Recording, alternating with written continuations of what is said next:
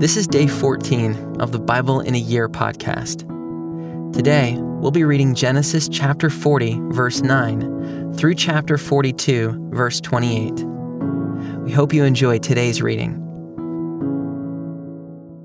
So the chief cupbearer told his dream to Joseph and said to him, "In my dream there was a vine before me, and on the vine there were 3 branches.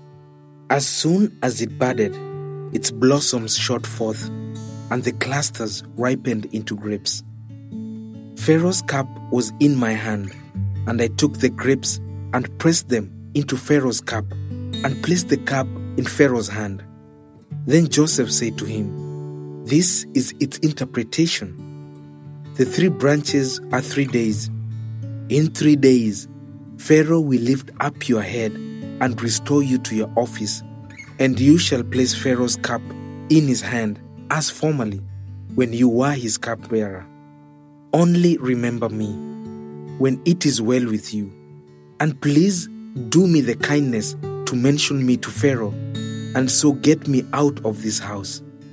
For I was indeed stolen out of the land of the Hebrews, and here also I have done nothing that they should put me into the pit." When the chief baker saw that the interpretation was favorable, he said to Joseph, "I also had a dream. There were 3 cake baskets on my head, and in the uppermost basket there were all sorts of baked food for Pharaoh. But the birds were eating it out of the basket on my head." And Joseph answered and said, "This is its interpretation. The 3 baskets are 3 days. In 3 days, Pharaoh will lift up your head from you and hang you on a tree, and the birds will eat the flesh from you." On the 3rd day, which was Pharaoh's birthday, he made a feast for all his servants and lifted up the head of the chief cupbearer and the head of the chief baker among his servants. He restored the chief cupbearer to his position, and he placed the cup in Pharaoh's hand. But he hung the chief baker as Joseph had interpreted to them. Yet the chief cupbearer did not remember Joseph, but forgot him.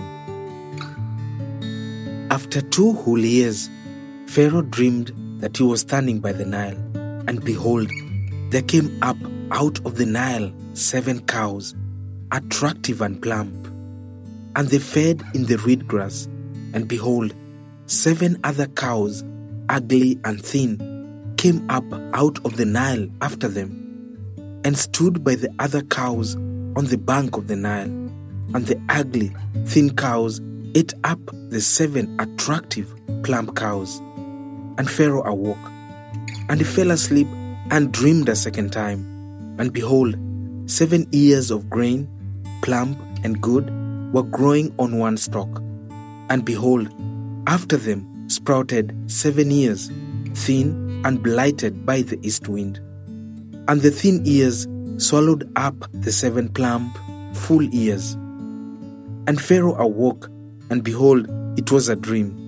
So in the morning his spirit was troubled, and he sent and called for all the magicians of Egypt and all its wise men.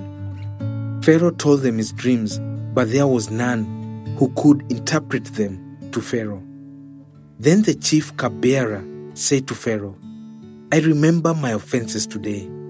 When Pharaoh was angry with his servants and put me and the chief baker in custody in the house of the captain of the guard, we dreamed on the same night, he and I, each having a dream with its own interpretation.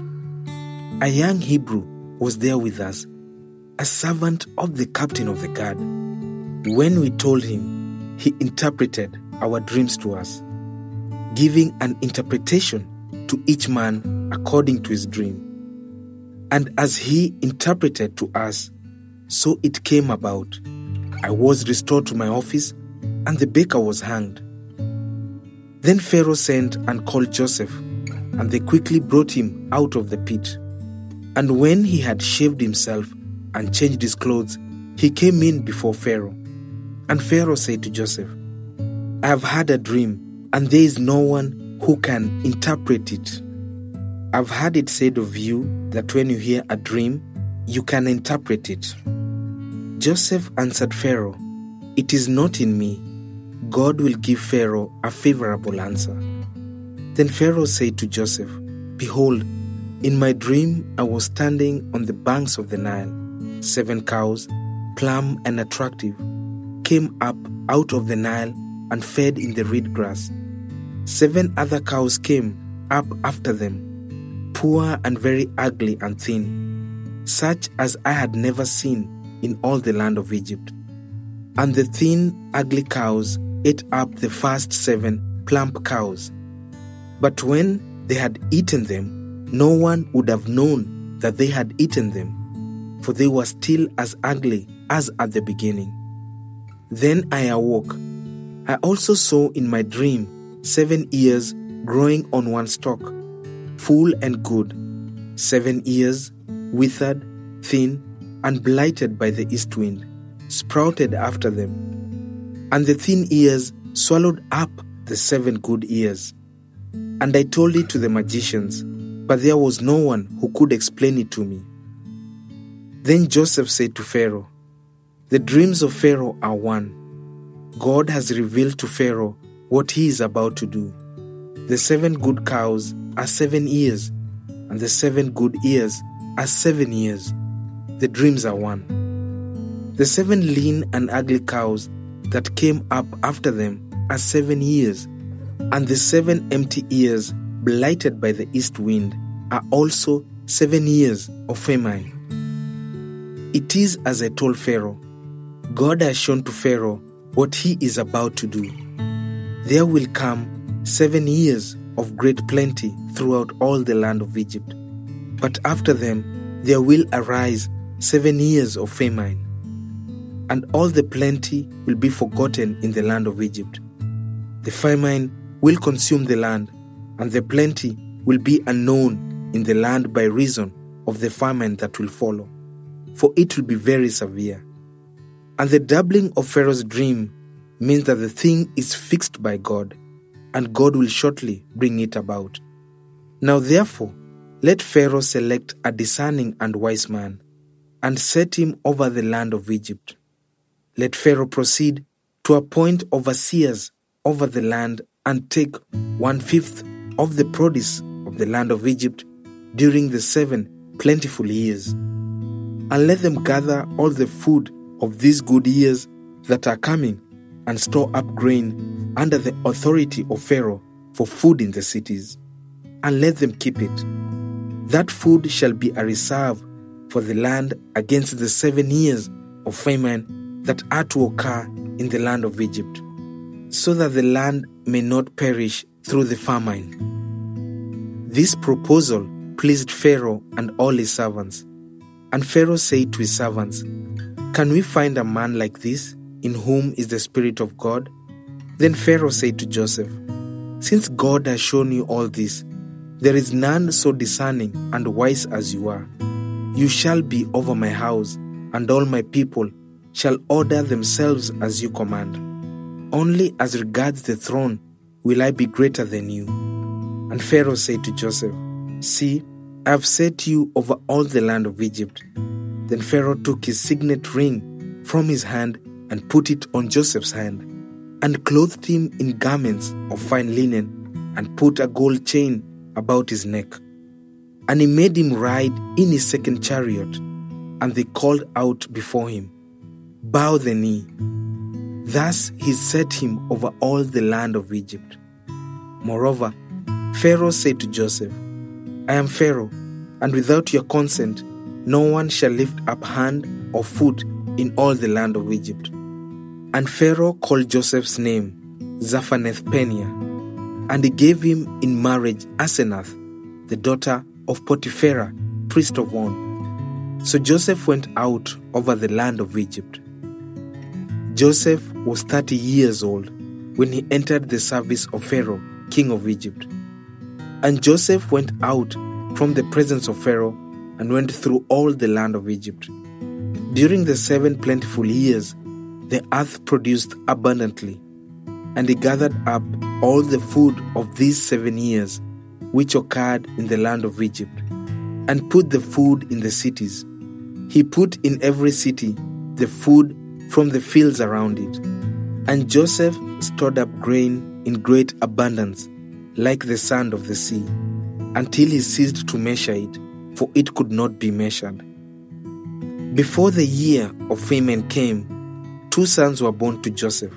Asenath, the daughter of Potiphera, priest of On, bore them to him. Joseph called the name of the firstborn Manasseh, for he said, God has made me forget all my hardship and all my father's house.